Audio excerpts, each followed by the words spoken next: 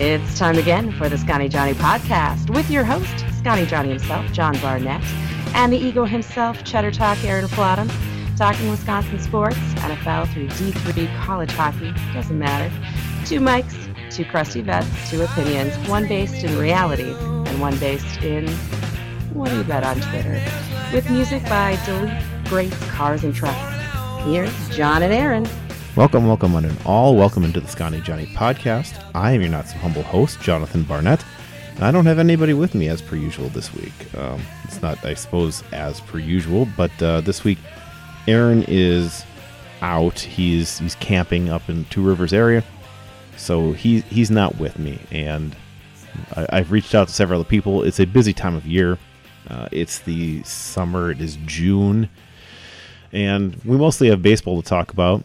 So I tried to reach out to Wendy, Ober Sports as well. A couple of these guys, so just people are busy. It's, so birthdays and weddings and different things going on. So it's a rough time of the year. So if you're celebrating any of those things, I, wish you all the best at this time. And I'd like to tell you that first off, this show is available on Twitter.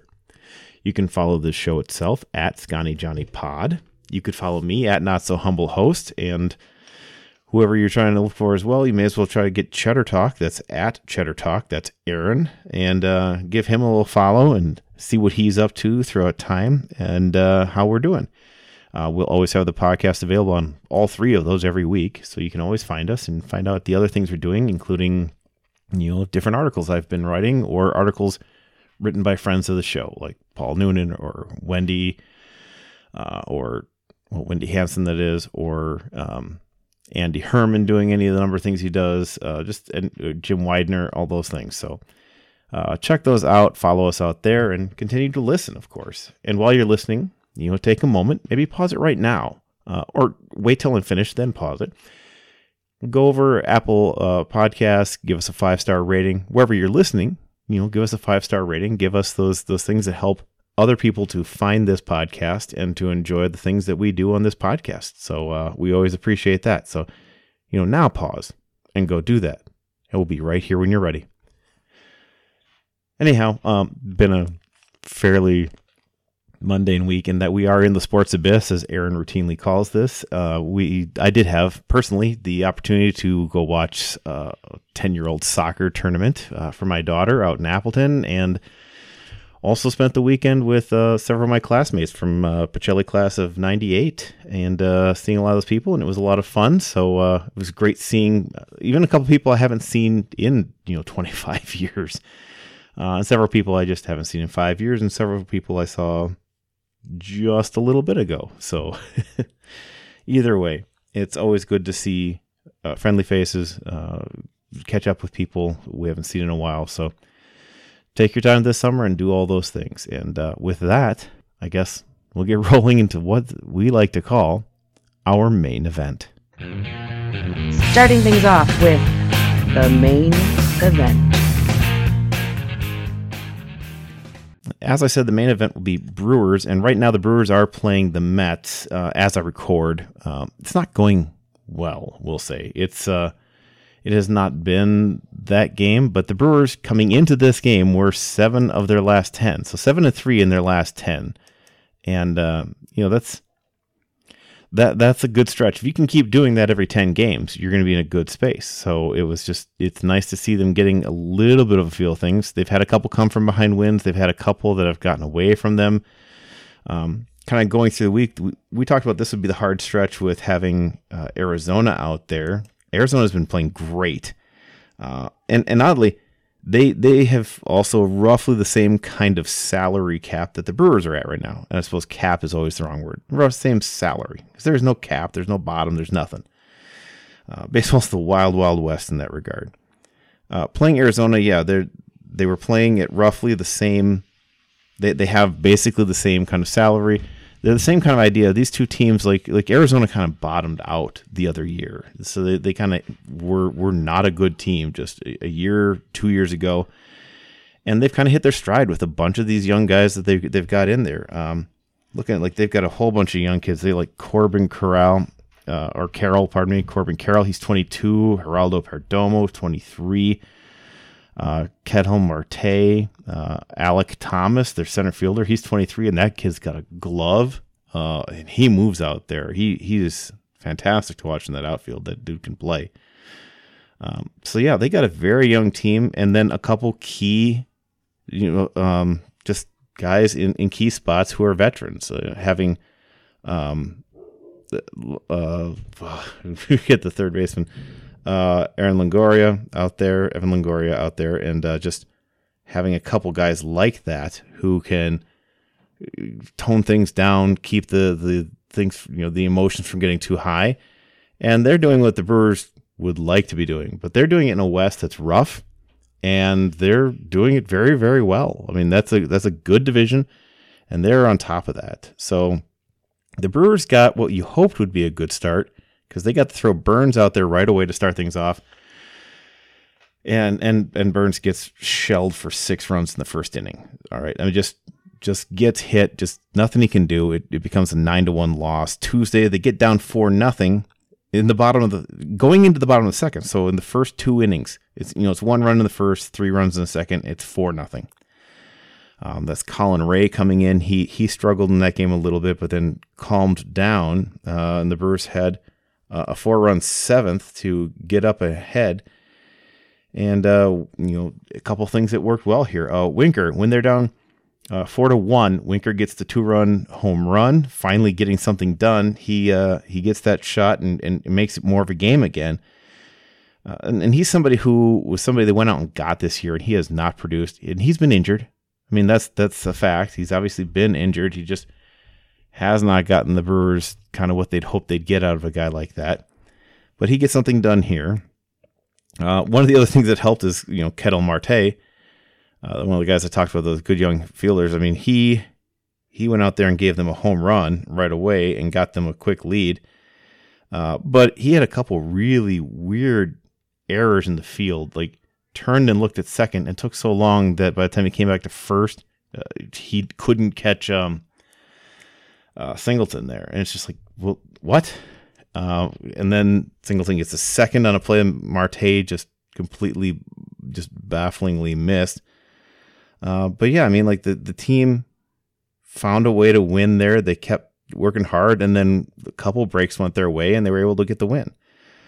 Wednesday, they got out to 1-0 lead. They held that lead all the way into the 6th, and then they ended up giving up a couple, just giving up a couple all quickly.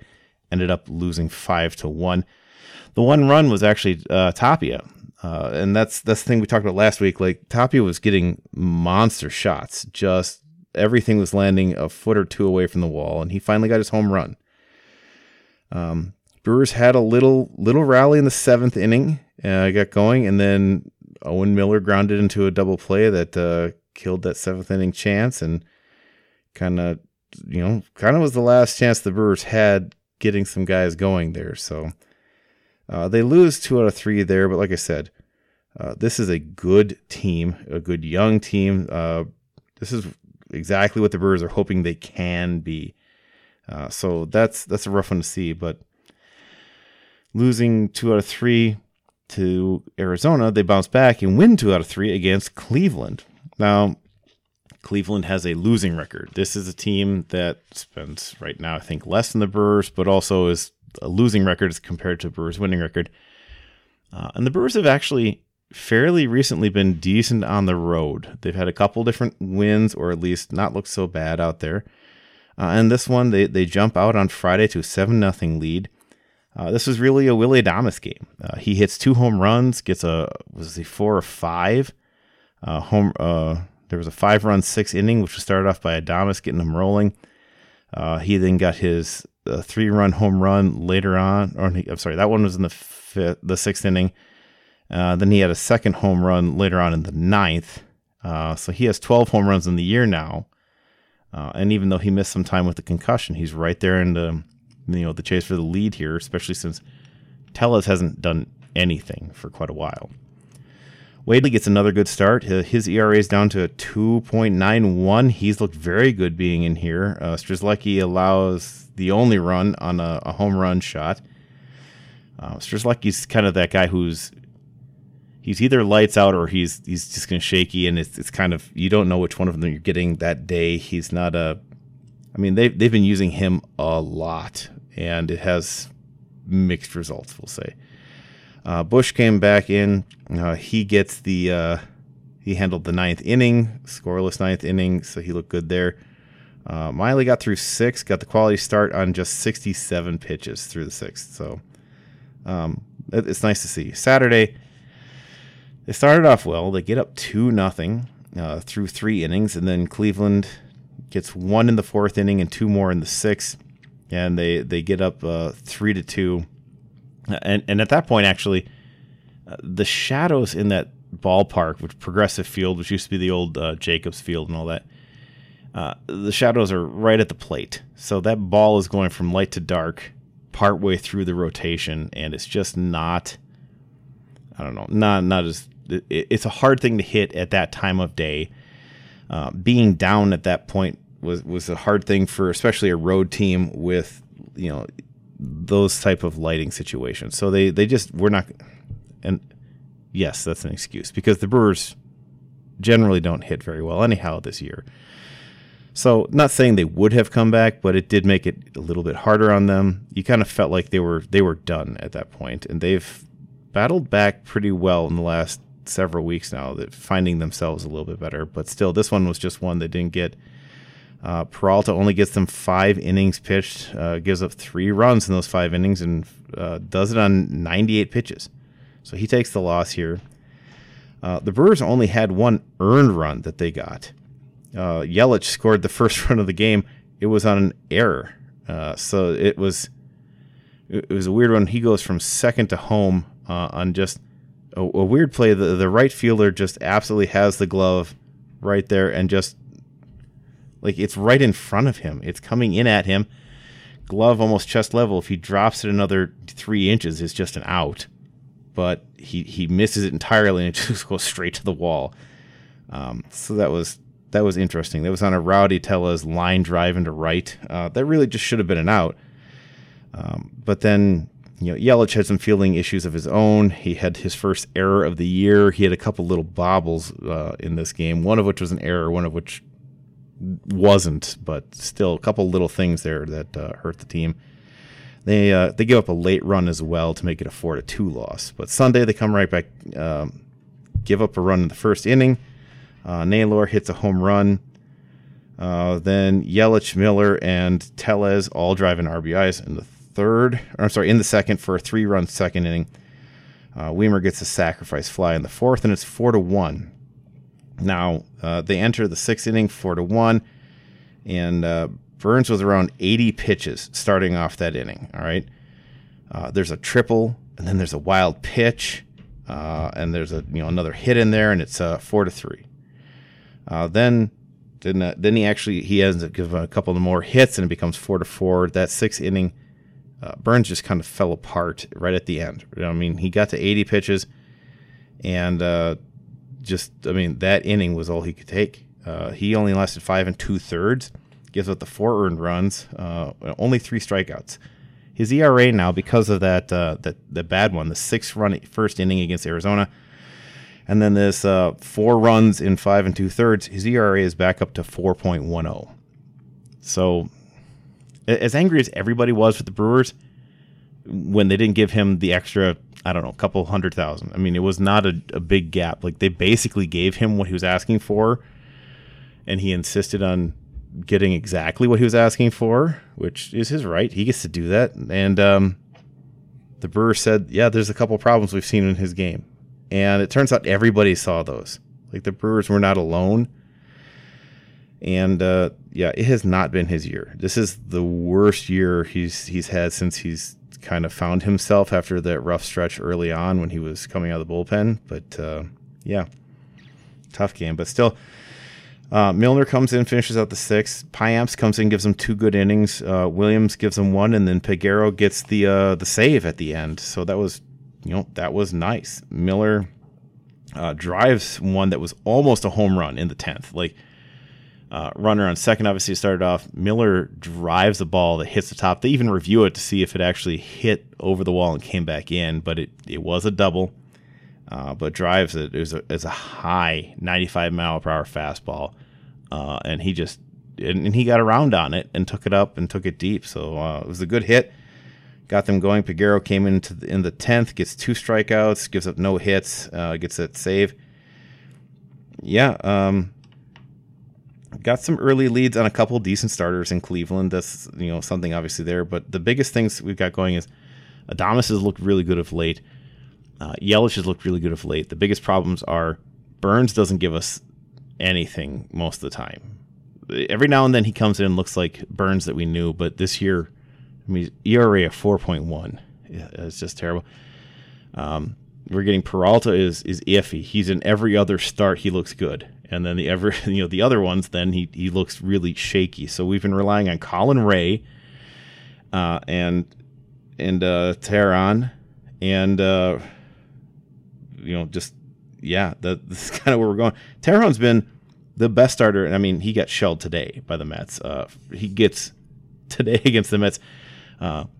He goes hitless through 3, which of course then they talk about I think he got to 20 scoreless innings or something like that. And of course they mentioned that, and he gives up 2 home runs that inning. And they get down quickly in that one in the 4th. Ends up being a 7-2 loss here on Tuesday after they got the unenthusiastic 2-1 win the other day with Weimer getting the 2-run shot to take the lead from 1-0 to 2-1. And then that's your final score. And that one, actually, Colin Ray came out and pitched a fantastic game. He had struggles with the game against Arizona, but a lot of people do. That Arizona team, they can hit up and down that order, and they got a lot of guys, and they're excited. And getting them in Arizona is obviously a rough spot, too. So it's like, I don't know. It's just one of these things where, like, we need Tellez to start doing something. He is picked up hitting a little bit more. I almost just wish he had swing and miss more. One of the things he's been doing this year is he's swinging way less at pitches, being far more selective, but he's not hitting then. He was doing well for a while with that strategy, but it is not working. And so I think at this point, the hitting coach should get out there and tell him, get the bat off your shoulder. If you miss, you miss, but you got to start driving the ball somewhere, and you got to get those swings in because he's not driving with any power. He hasn't hit a home run in a while now. It has been a long drought. He has not played what he could be. This has been rough for him there. Biggest problems here, I think, right now with this team. Tellez not hitting and not getting anything out of Burns. I mean, we're still missing Woodruff for a little bit here, but we've been leaning very heavily on Teheran and like I said, Ray and Miley. And those 3 have been the ones kind of keeping the Brewers afloat in terms of the starting pitching. The back end of the bullpen has been pretty decent. I think in the last month they've actually been very good. Like I said, Strzelecki has been kind of hit or miss. Payamps has been nice, especially if you can go a couple innings there. Williams has been phenomenal. It's been nice having someone like Peguero in there as well. Getting Bush back and healthy has bolstered that bullpen.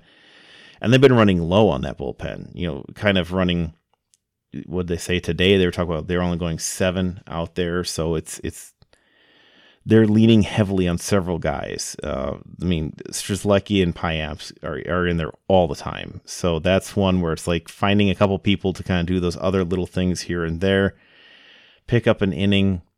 Obviously, it would be a lot easier to let your bullpen go out there with more of a lead, because they've had to do this. They've got so many 1-run games, and they got a decent record in those 1-run games.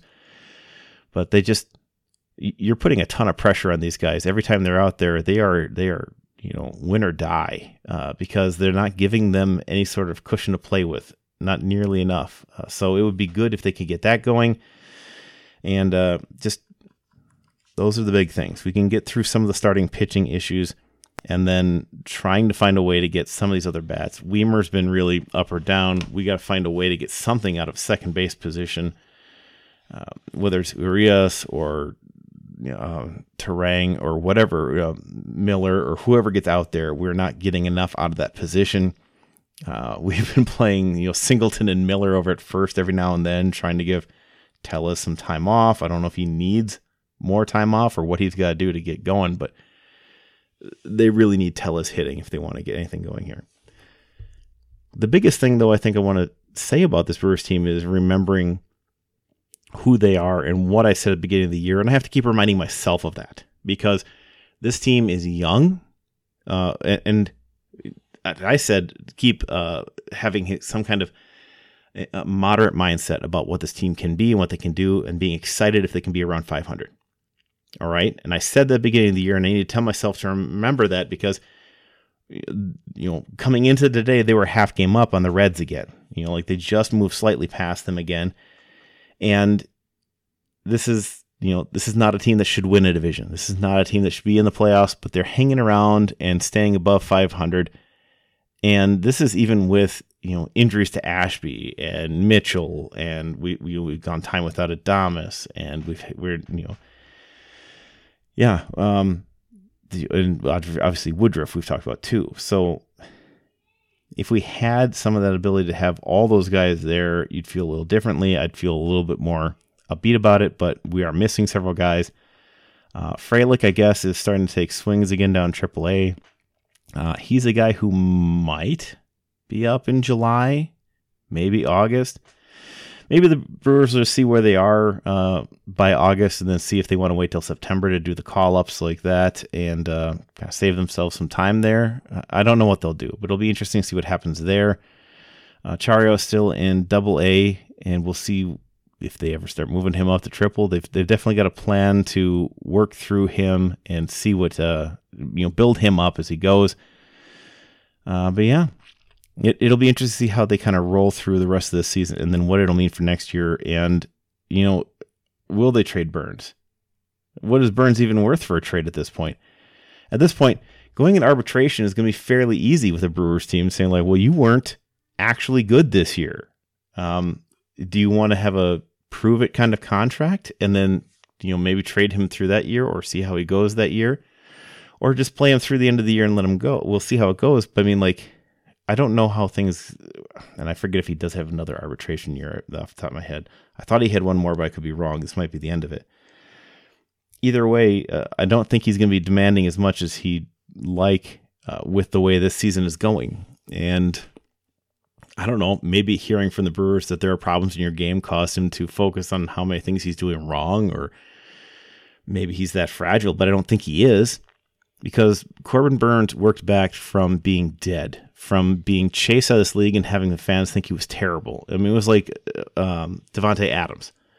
Davante Adams had a rough sophomore year with the Packers, as I say, a second year, where he had some injuries and he still kind of fought through it and had some drops that year. And everyone's like, well, he's a bum. He's terrible. And they said it everywhere. Every place you could find anybody talking about the Packers fans were saying horrible things about Davante Adams and how he needed to be cut. Just cut. Not traded, cut. And maybe, quite honestly, that's how people were talking about Corbin Burns when he had his early struggles.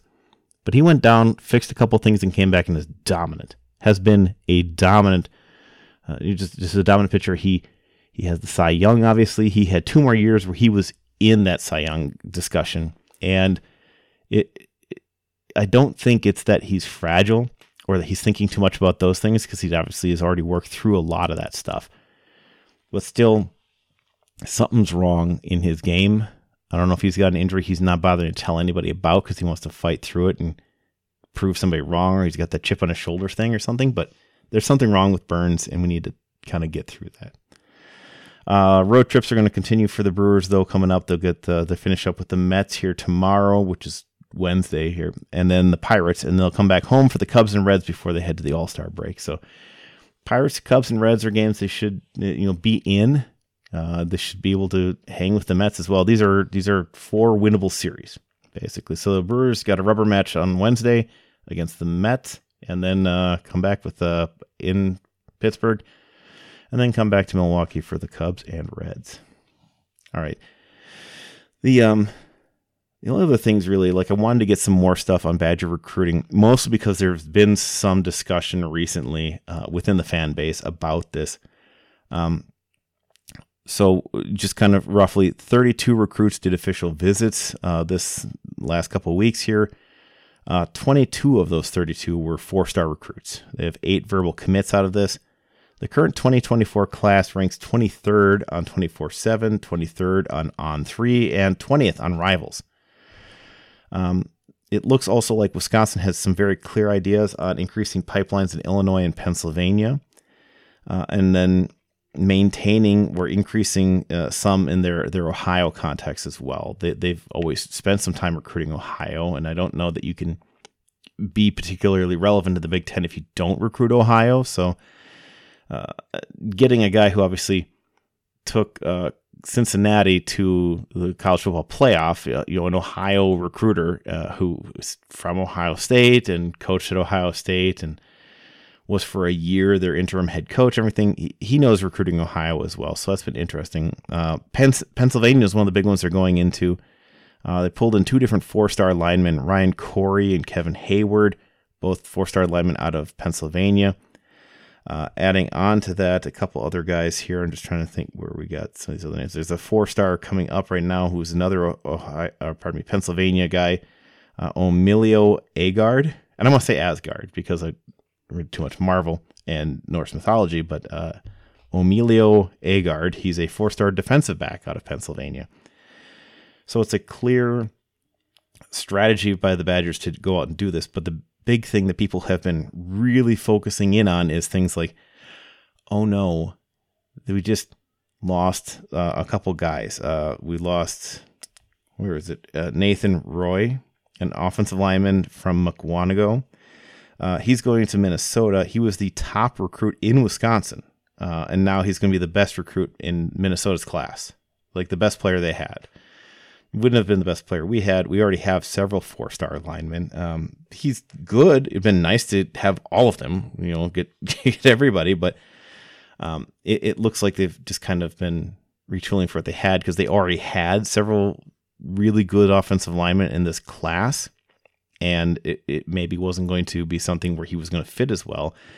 Whereas if he goes to Minnesota, he had a much better chance of starting. So the couple things that people are getting worried on is they dropped, like the Badgers withdrew 3 different in-state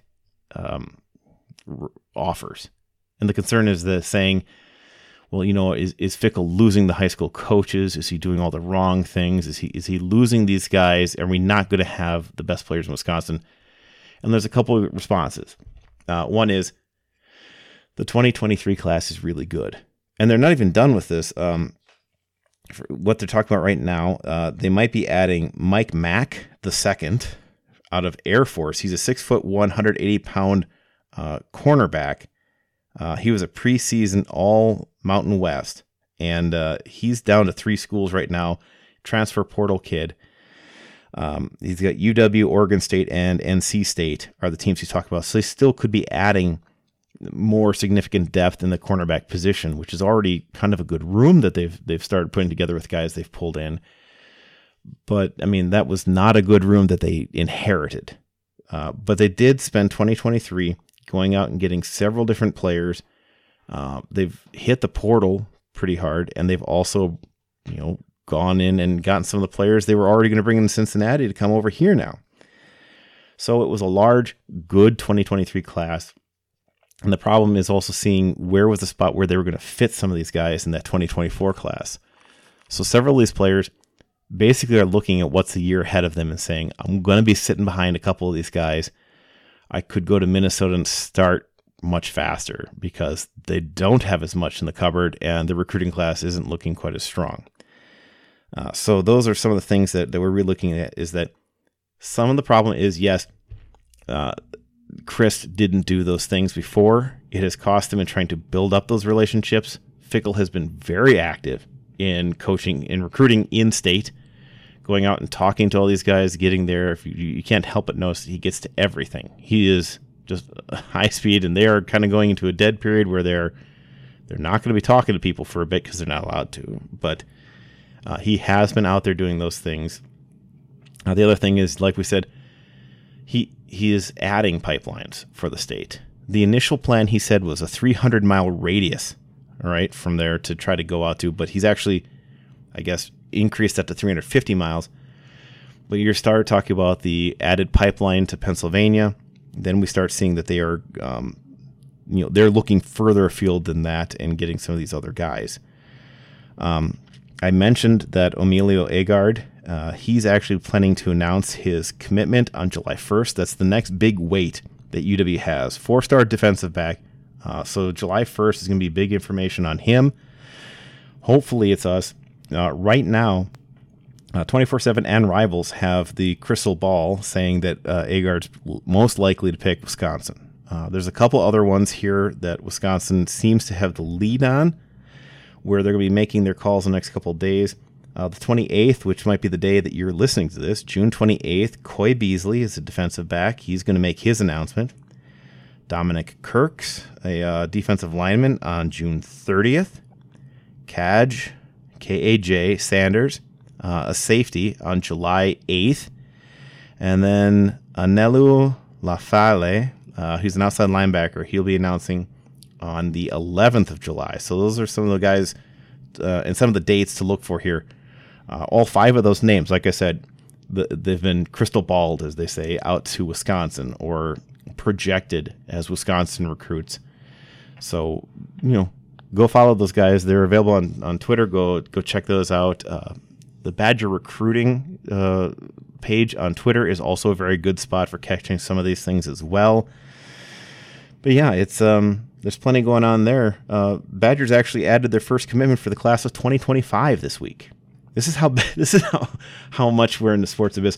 I'm going to tell you about the first commitment from the class of 2025 at this point. He's a quarterback. I mean, you're looking at this, you have to say, Fickle wants to flood that quarterback room, right? Like, he wants to take in a bunch of guys. He's got Mordecai, Tyler Mordecai, who's coming in. They brought him in from SMU. They're going to bring in Matauer, who's going to be here in the next year or so. He's in next year's class. And then after that, we have Landon Locke, whose brother is on UW. He's a quarterback at this point, and I think he's 6'6", something like that. He's a big dude. Good arm. Watch some film of him throwing going the other way, like rolling out to his left as a right-handed arm and being able to wing that thing to players on the sideline on a dime. He's got some good arm skill. I haven't watched full games on him at this point, but he's got some good arm skill, and he's got some ability. So it'll be interesting to see how they bring him along. That's a 2025 guy, though, okay? And he's already committed to Wisconsin. That's a little ways out, but that's a nice get to start things off. Just trying to look at this. One of the other things I've seen, too, good takes that I've looked at, is that it's been good for the wide receiver recruiting, although the Badgers have only added one key wide receiver other than transfer portal so far in the next year's class, and it did lose one to Michigan just recently. But getting into these camps, where, if you don't know this, high school players go to several camps frequently, like good ones, or anyone who can. They go to local camps, which meaning like I did this with my son. We went to Badger camp. We've gone to the Nebraska camp, which is you just pay, you get a shirt, you go out there, you work with the players and the coaches.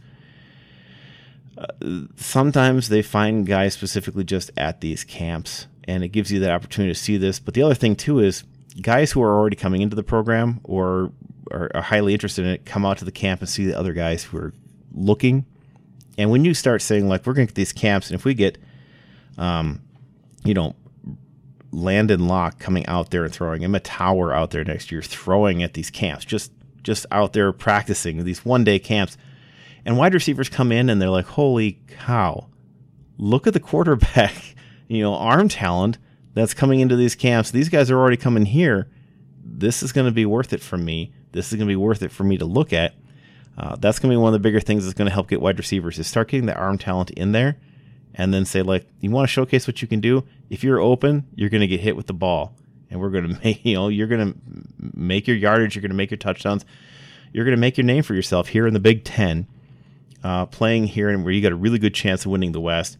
I think Nebraska is going to be good in the next coming years too, because I think that their recruiting has been going well.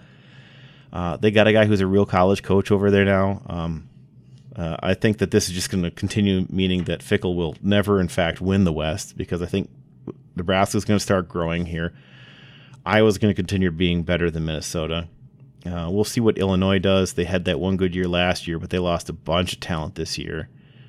Wisconsin's going to be in play for it again. We'll see how this all goes this year, but that's kind of a rundown of where we are in a bunch of the stuff that we're doing with the Wisconsin recruiting right now and where this team lies. So that's, gosh, it is the sports abyss, because that's really all there is. Packer camps aren't going on right now. The owners' meeting has been announced July 24th, starting at 11 o'clock. We'll let you know how that goes. We'll get someone on the inside for that, and we'll tell you about how the owners' meeting goes. It's not normally groundbreaking stuff, but it is a cool event. If you've never been, find a ticket holder. They can bring up to, I think it's 4 guests. It might be 3 or 4 guests can go with somebody who is a shareholder. Okay. So if you know a shareholder, they have gotten an email telling them to vote by proxy for the board members. If anyone doesn't understand this, a share of stock allows you to vote on who is on the board and run the team. It is an ownership interest that allows you to vote on the people who do the day-to-day operations. The board will pick the president, and then so on and so forth, things like that. So it is, in fact, legally, entirely, and actually a share of stock. Anybody who tries to argue with you that because it's not in the stock market, it's not stock, doesn't actually know what stock is, and thinks stock is just a gambling thing. Stock is a share of ownership. And by the way, to sell the Packers and move them, they would have to get permission from all of the Packers owners, so that's how it would go. And they would actually have to vote on it. So that's why it's important and why it matters, and why all the people who you have friends with from other fan bases who tell you it's a fake piece of paper. No, it's an actual share of stock legally, entirely legally a share of stock. And what entitles those owners to do is go to the annual meeting, because every corporation has to have an annual meeting where the shareholders vote on these key issues. So there's a proxy vote. Most people have already voted before they arrive, and they'll usually just vote for the people who are recommended for the board. The board of directors will then pick the people who will help run the team, and they will meet a couple times a year to talk about what goes on with the team. So that's going to happen. And then they'll also release their financials, and they'll go over what's going on the field. Several questions get to be allowed to be asked by owners of management groups. And so it's an interesting time. It is the largest outdoor ownership annual meeting in the world. So it's always a good time. And usually they let you see whatever new things have been doing. We'll see the new scoreboards, I'm sure. So that'll be interesting to see as well. But that really is all the news that we have in terms of our major sports. So with that, we will turn everything over and finish up quickly with the part of our show that we lovingly call Our Last Call. Time to look around and get your bearings. It's time for the last call. All right, last call, like it has been for the last several weeks, is going to be about the Northwoods League, because we don't have really any college sports or other things here. Like we've told you before, Northwoods League is 4 divisions. The one that is made up entirely of Wisconsin teams is the Great Lakes West. Great Lakes East has 1 Wisconsin team and then a bunch of Michigan teams. And we'll get to that in a second. But the Great Lakes West right now is, we've got the Green Bay Rockers and the Wausau Woodchucks tied at 16-12. At 15-12, just behind that, the Madison Mallards and Wisconsin Rapids Rafters. And then Lakeshore Chinooks, who play in Mequon, at 11-16. And then Fond du Lac Dock Spiders, who we love, 9-19. Over last week, Green Bay played Lakeshore. They swept them in 2 games. Then they lost to Rapids and then got swept by the Mallards in Madison and then split with Kenosha. So they went 3-4 this week. Wausau went 5-3 to catch up with the Rockers. They had a split with Rapids and then swept Madison at home and then they split with the Lakeshore Chinooks in Mequon, and then split with the Kokomo Jackrabbits in Kokomo. Mallards, again, falling down a little bit here this last week. They went 4-3, so they couldn't keep pace with Wausau. They split a home and home with Fond du Lac, and then they got swept in Wausau. Then they swept Green Bay, and then they got an 18-5 win against the Traverse City Pit Spitters, which is such a fun name, but it is spitting cherry pits. So Rapids, who was a perennial powerhouse in this group, they've won the last couple of years in this division. They split with Wausau, we heard, split a doubleheader with Green Bay on Wednesday, swept a home and home with Fond du Lac, and then split with the Battle Creek Jackrabbit, or pardon me, not Jackrabbits, they're the Battle Jacks, which is like a super angry Jack Russell Terrier logo. Kenosha, they had a rough time. They swept Green Bay, and then got a win against Fond du Lac, but then they split with Wausau, and they got swept by Fond du Lac in a home and home. Fond du Lac had a 3-game win streak, but then that got snapped. They got swept in a home and home series with Rapids, Wisconsin Rapids, and then got swept in a home and home against Kenosha. So yeah, as we are, Fond du Lac down there at 9-19. The Great Lakes East team that I mentioned, that's the Kenosha Kingfish. They're the only team out there. They are fourth out of 6 teams out there in the East. They are 13-14 overall. This week they split with the Traverse City Pit Spitters. They won 2 out of 3 against Battle Creek Battle Jacks, and then split with Green Bay. So they just kind of hang down there towards the bottom of that one. In the Great Plains East, there are actually 2 Wisconsin teams. Right now, the Eau Claire Express are 15-11, and this week they're tied with the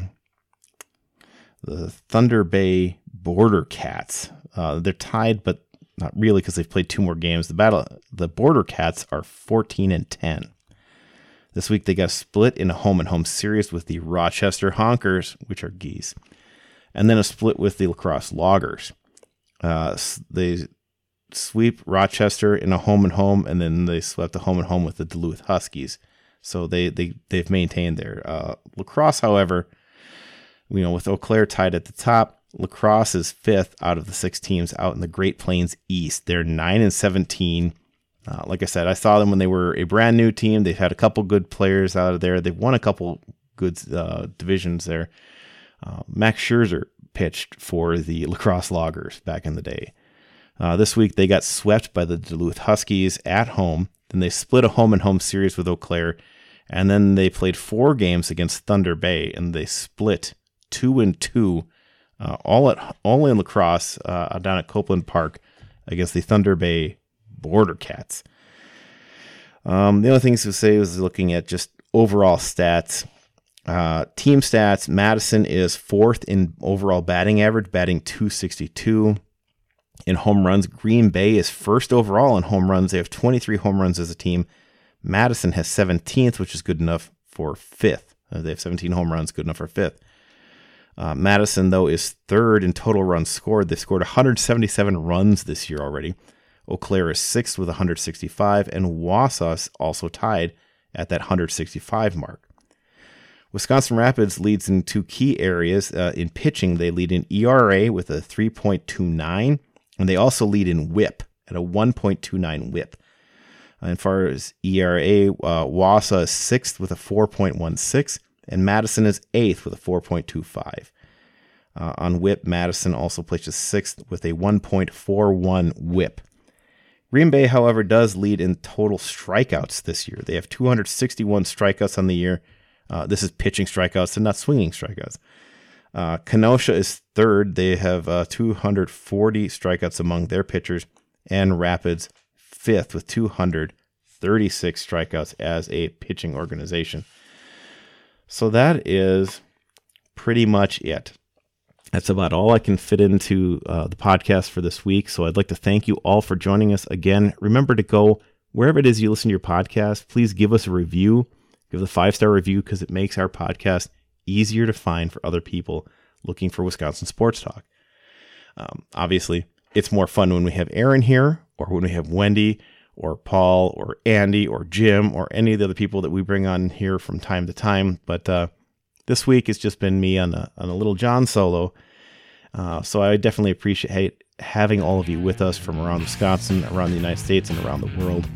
I'd like to remind you to follow the show at Scotty Johnny Pod. You can follow me at Not So Humble Host, and you can follow Aaron at Cheddar Talk. And remember, whether you are on the town or on the go, it is always on Wisconsin. This has been the Scotty Johnny Podcast. Remember to find the boys on Twitter at ScottyJohnny1 or online at ScottyJohnny.com. Thanks for listening, and on Wisconsin.